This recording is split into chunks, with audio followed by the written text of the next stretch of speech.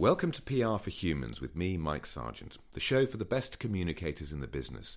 In each episode, I'll be listening to their secrets and stories, using their insights in PR for Humans, the book I'm writing about how to cut through, build and defend your reputation.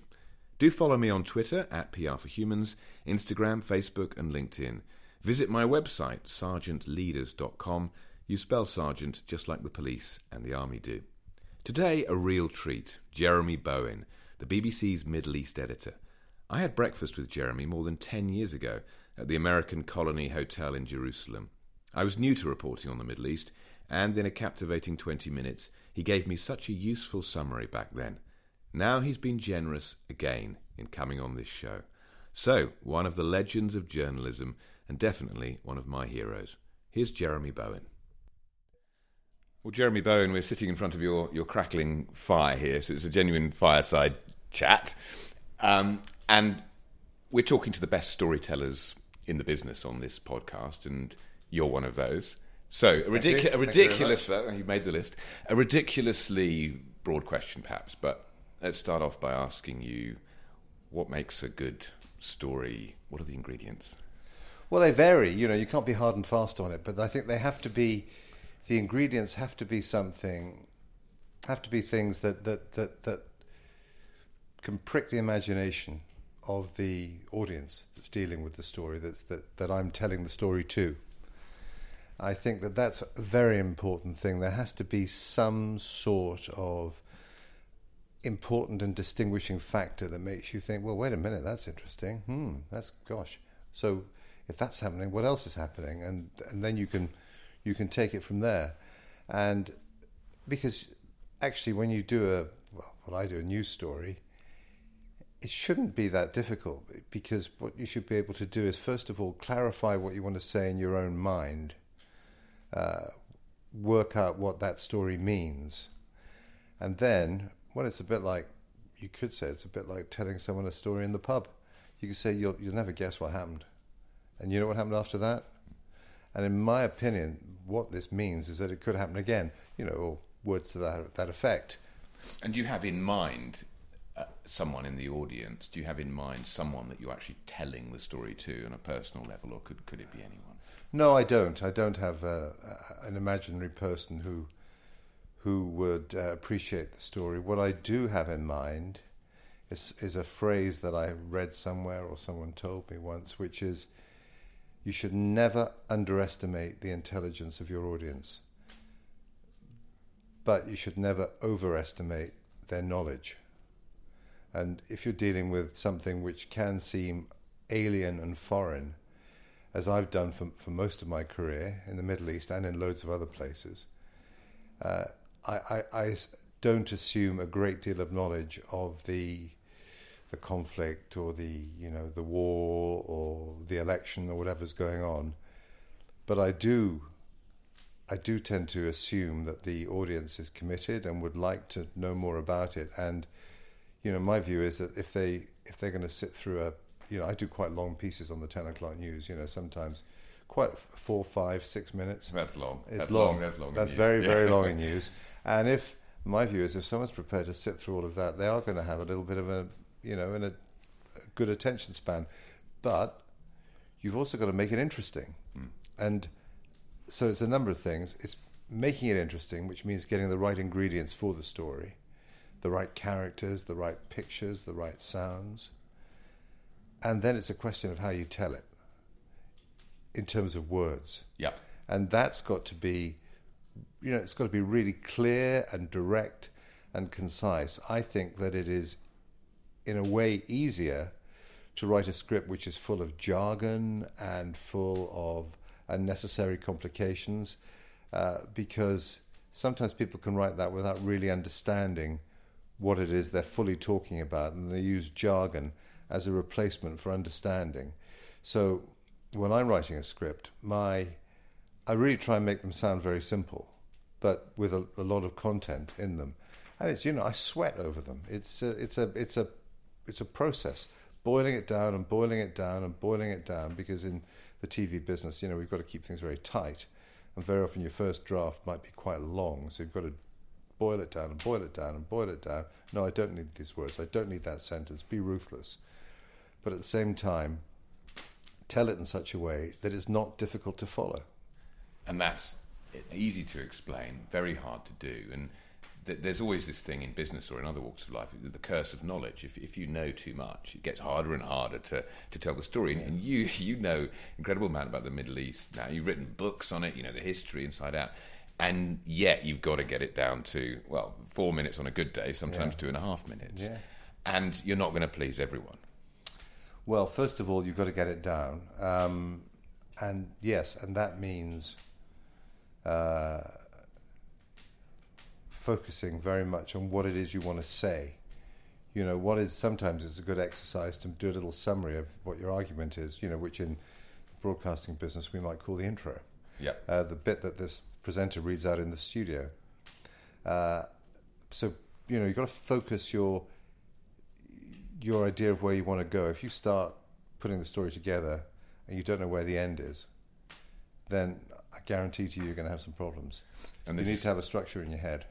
And this is something I find when I'm trying to write speeches for CEOs or articles for people or reports, is just getting that sense of what is the headline, what are the first few lines actually going to say, and that clarity of where the story arc is going, where you're starting and where you're going to end up, which people find very, very difficult if they haven't been in newsrooms and haven't been a journalist to understand. Yeah, you've got to, and I think a lot of it's about, it's really about focusing and being quite ruthlessly concise if you need to be. And, you know, even if you love that line that you've written, if it doesn't work, cut it out. You know, you've got to kill your babies. And it's a sad fact. And your other part of the question was, sometimes people don't like what they hear. That happens a lot, you know, particularly in the Middle East. Particularly in the Middle East, and particularly with the Israelis and the Palestinians. I get a lot of abuse. I mean, I've got very thick skin now. It doesn't really bother me, but I don't like looking at it. I don't like seeing it. So I stay away from Twitter sometimes if I think I'm going through a particularly troll-like period. And you are a target partly because you're so closely associated with the Middle East, but also you're the BBC. Yeah, absolutely. And in some countries, people believe that the BBC is a branch of British foreign policy, which it isn't. But people believe that. And also I think that what sometimes, in terms of what I do, and particularly the Israelis and the Palestinians, but not just, both sides want to be seen as victims and to have their victimhood acknowledged. They don't want you to be fair. Some do, but most people, I'd say, the kind of people who complain to me, they're not interested in me being fair or impartial, which is the things we're meant to be and which is what I try to be. In fact, I go so far as to say that people who send in tweets about, post tweets about, you know, my shortcomings as a reporter, they are the enemies of impartiality. But, you know, we have to, you know, you've got to put up with that. That's part of the rough and tumble of what we do. And I have, as I say, I don't care about it so much because, you know, I think you've got to just take a deep breath and suck it up sometimes.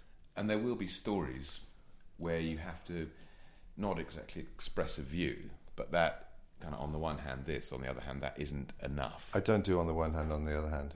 I mean, one of the things about having the word editor in my BBC title means that really I don't do that.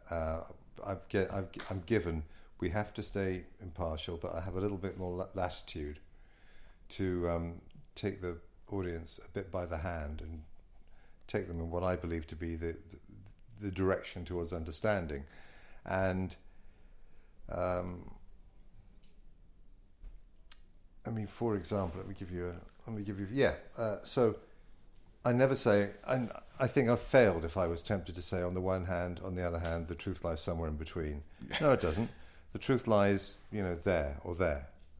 And you have to say what the truth is, and you have to show why you think that. You can't just say, as if you were in the pub or something, well, you know, what this is all about is. You have to explain your reasoning, It's a bit like, I've got teenage kids, and my younger one still does maths. And when they do exams, they have to show the working out. I have to show my workings, show how I got from A to B and on to the answer. And that's sometimes difficult because, we're pushed for time always in terms of the duration of the piece. But for me, it's important to do that, and it's important, I think it's part of my job to try and point people in the direction of what's really happening, even if one party or the other gets really hot under the collar about it. And in the Middle East, you've got to provide that, the big picture analysis of a very complicated region of the world, an important region of the world. But you've also got to be a good reporter in the sense of finding the human interest stories to tell that the big picture. And is that classic kind of soaring and diving between the big analysis and the very tight focus that is the essence, I think, of good television reporting and broadcasting. Absolutely. So how do you work out whether you're getting that balance right? Because sometimes a human story is so powerful it can carry 4 minutes on its own. Yeah, then it's all about the scripting. You see, it's my view that if you're trying to analyse what's happening in a complicated part of the world, the Middle East, or some other place, you need something to help drive your analysis. If you just have a collection of, shots of people in the street or library shots, stuff from the archive, you might be able to get a correct script together that's not that someone might conceivably sit down and read. It's more of a sort of newspaper exercise. But what you won't get is something that is working with the medium. And to work with the medium, you need the sound, the pictures, you need the interviewees, you need the characters. So I think that my most successful pieces, have been ones where they've either had the dynamic of the hard news pictures of the day to tell the story and tell the analysis as well as the story. And what I try to do is weave in what this means with the events of the day.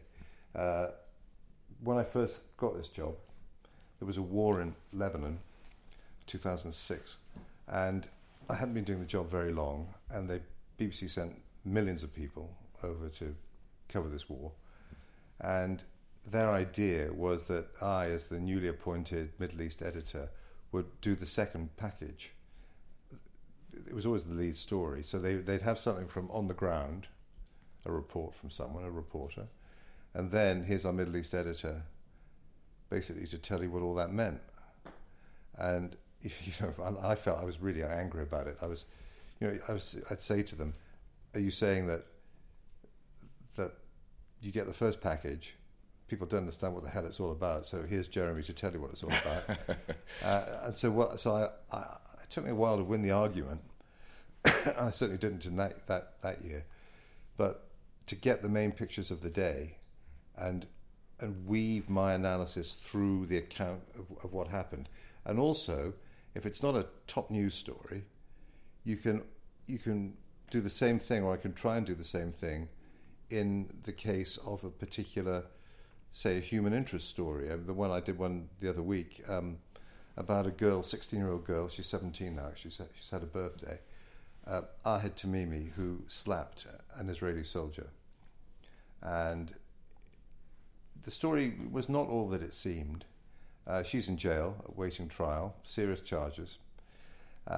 And there's a big controversy, particularly in Israel, about just exactly what she stands for and what they should do with her. Quite a lot of people wanted to be kept in jail for quite a long time for doing what she did. But it was also, see, what I felt about that story, as soon as I saw it, I said we should go and do that, because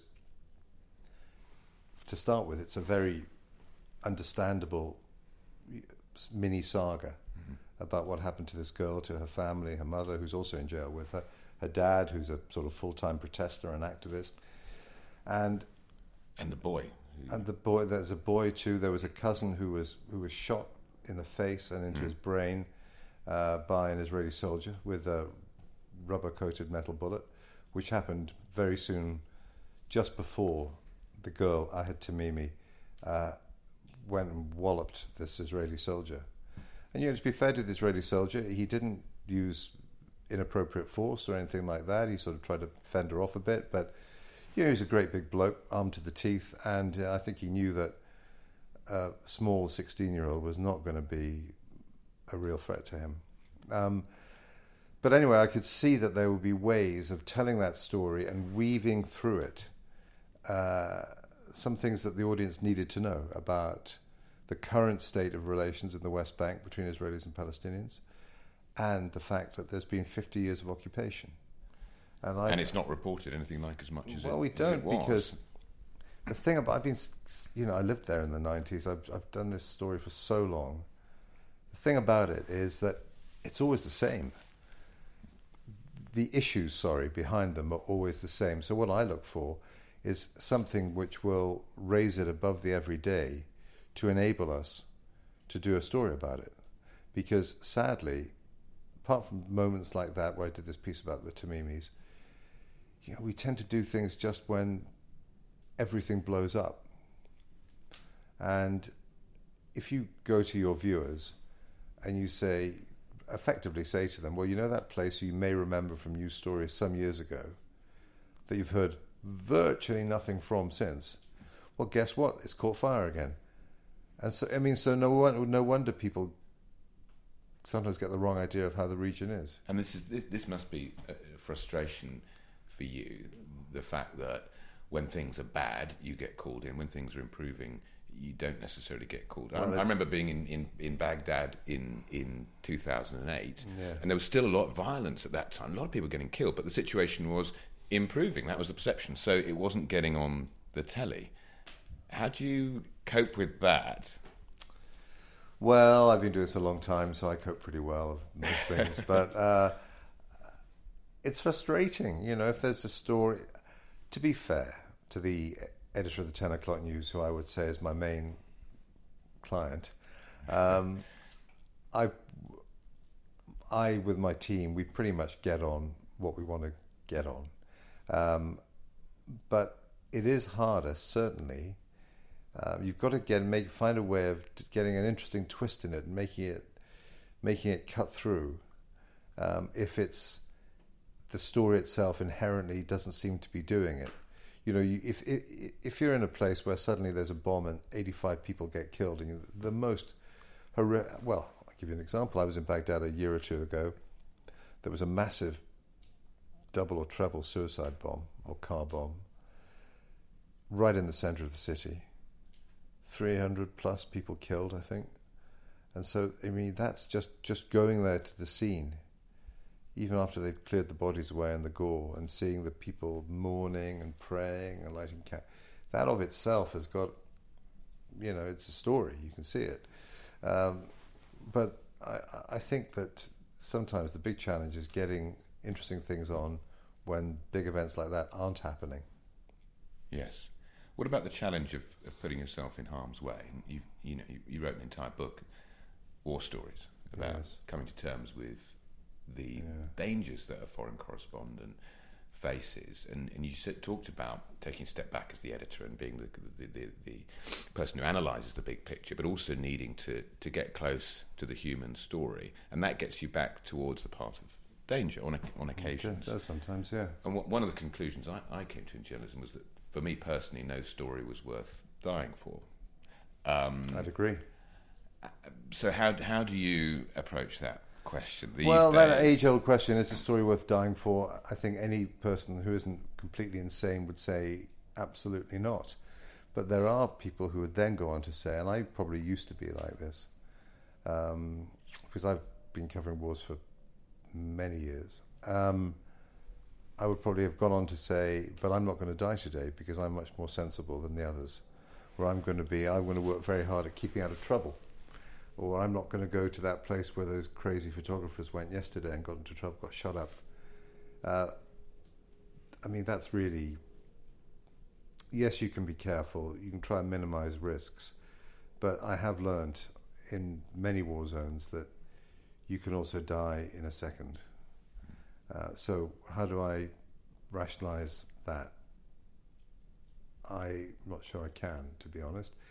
I think the thing is, I think the closest I can get to it is saying that I've accepted that in an area where there's a lot of trouble going on, I can't credibly report it without being prepared to take some risks along the way. And, you know, I really don't, I mean, when I was 30 in Bosnia, or, you know, the first Gulf War or whatever, I mean, I was really happy to take risks. In fact, I enjoyed it. And I really wanted to do the story and do it well, but I quite liked the whole experience of, you know, living on the edge and being in my own little war movie. And I emphatically don't feel like that now. I don't like going to overly dangerous places, but I do sometimes. I was in Mosul last year on the front line, you know, where there was a proper big war, street fight going on. But I do think that I can't sit in London and look at the world through a computer screen and retain. I think if I have any credibility with the audience, a lot of it comes from the fact that they know I actually go to places. And there was a line from, I think it was from that book that stayed with me, that for you to have your best day, someone's got to have their worst ever day. Yeah, or their last one. Or their last one. Yeah. Which did I always used to feel that strongly. Sadly, you know, and so that's why you've got to have a good journalistic rationale, because, you know, we come often into people's lives when they are, the worst stuff you can imagine has happened to them. Members of their family killed, the house burnt down or blown up. And so you can't just be there to fill time or because you get a thrill out of being in a war zone. You've actually got to have a strong journalistic reason for asking them things, because it's intrusive. Yeah. Let's talk about interviews quickly. And I try and advise chief executives and others how to conduct themselves in media interviews, what journalists really want, what they're looking for. And you've interviewed a lot of people over the years, some heroes, a few villains as well, no doubt. Yeah. What is there any advice you'd give to someone if they're facing the camera for the first time, or they're on the other end of the microphone? Well, try and be yourself. Don't try and be someone you're not. Have an idea in your mind what it is you want to say and what the message is you want to get over. That doesn't mean answering to every question, yes, strong and stable government is what we need. Brexit means Brexit. Yeah, Brexit means Brexit, or we want a red wine. You know, slogans don't really work. Soundbites? Soundbites are good, yeah. Sometimes, though, people who don't know the media that well, they say, oh yeah, do you want quite short answers? And I say, yeah, be good. And then they come out with 5 seconds. Because actually, say a 15-second answer is actually quite long. It's probably a good 3 sentences. And as long as you know what you're saying, you can say a lot in 15, 20 seconds. You say a lot there. Very few business people can say a lot in 15 seconds, but that's another question. Well, that's why they should talk to people like you and work out in advance what it is they want to say. Because I think it is possible to boil it all down, and and don't try and hide things. If you don't lie, and if you don't spin if you much. feel not too much, people see through it these days. It's not credible, and you know, and if you've got something to hide, my advice would be don't do the interview. But it's got to be real. It's got to be rooted in fact, and there's got to be a story that you're trying to tell. I mean, what do you think? This is a final question, really. What do you think about the quality of storytelling in political life or business life? I mean, you focus on the Middle Eastern area with such rich stories, such history, but most of the corporate world, the political world, the communication skills maybe leave something be desired? Well, that people are not necessarily professional communicators, so you can't expect too much. That's why they need some help sometimes. I think in the political world, there's among some politicians, there's an absolute failure to come up with a convincing story as to why people should support them. Because the worst thing is when you hear on the Today programme or whatever, politicians flamming around, not answering the question. The question is asked again, and they don't answer it again. In what sense do they think that is convincing or going to inspire confidence in the electorate? In what sense do they think that's good? It won't at all. So I think politicians particularly have a lot to be desired. I have met some very articulate CEOs and people who really can, in business, who really can put over a vision of what they want from their staff, or from I do a certain amount of speaking, and so I meet people like that, and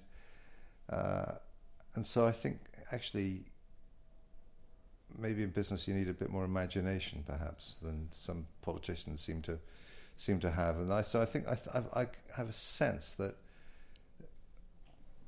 good speakers in business can actually be very good.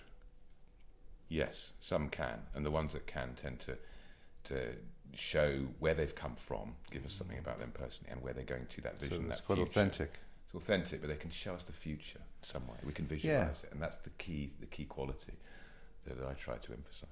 I think that's a very good thought, and that's really what politicians should be able to do. Their job should be all about the future, but they get bogged down in other stuff, and they don't want to prejudice the arguments they're going to have with their colleagues by speaking to the electorate in a direct way. One of the reasons why Corbyn did unexpectedly well in the last election was that people thought he was authentic. People thought, well, I may not really agree with this guy, but at least he appears to be telling the truth. As far as, he's being honest anyway. I may not agree with him, but he seems to be an honest man. And, I think it's a sad commentary that people can't assume automatically that a politician's honest. Mm. Jeremy Bowen, it's been fascinating. Thank you very much. Pleasure. Jeremy Bowen's one of those people, a bit like David Attenborough, with a voice and delivery that seems to carry such integrity and trust. It was great catching up with him. I'd love you all to share this episode of the podcast far and wide, because we can all learn from people like Jeremy who've seen and done so much, and yet kept their fundamental decency. Well, that's it for today. Please do listen in next time to the PR for Humans podcast. Thanks so much for your time. Goodbye.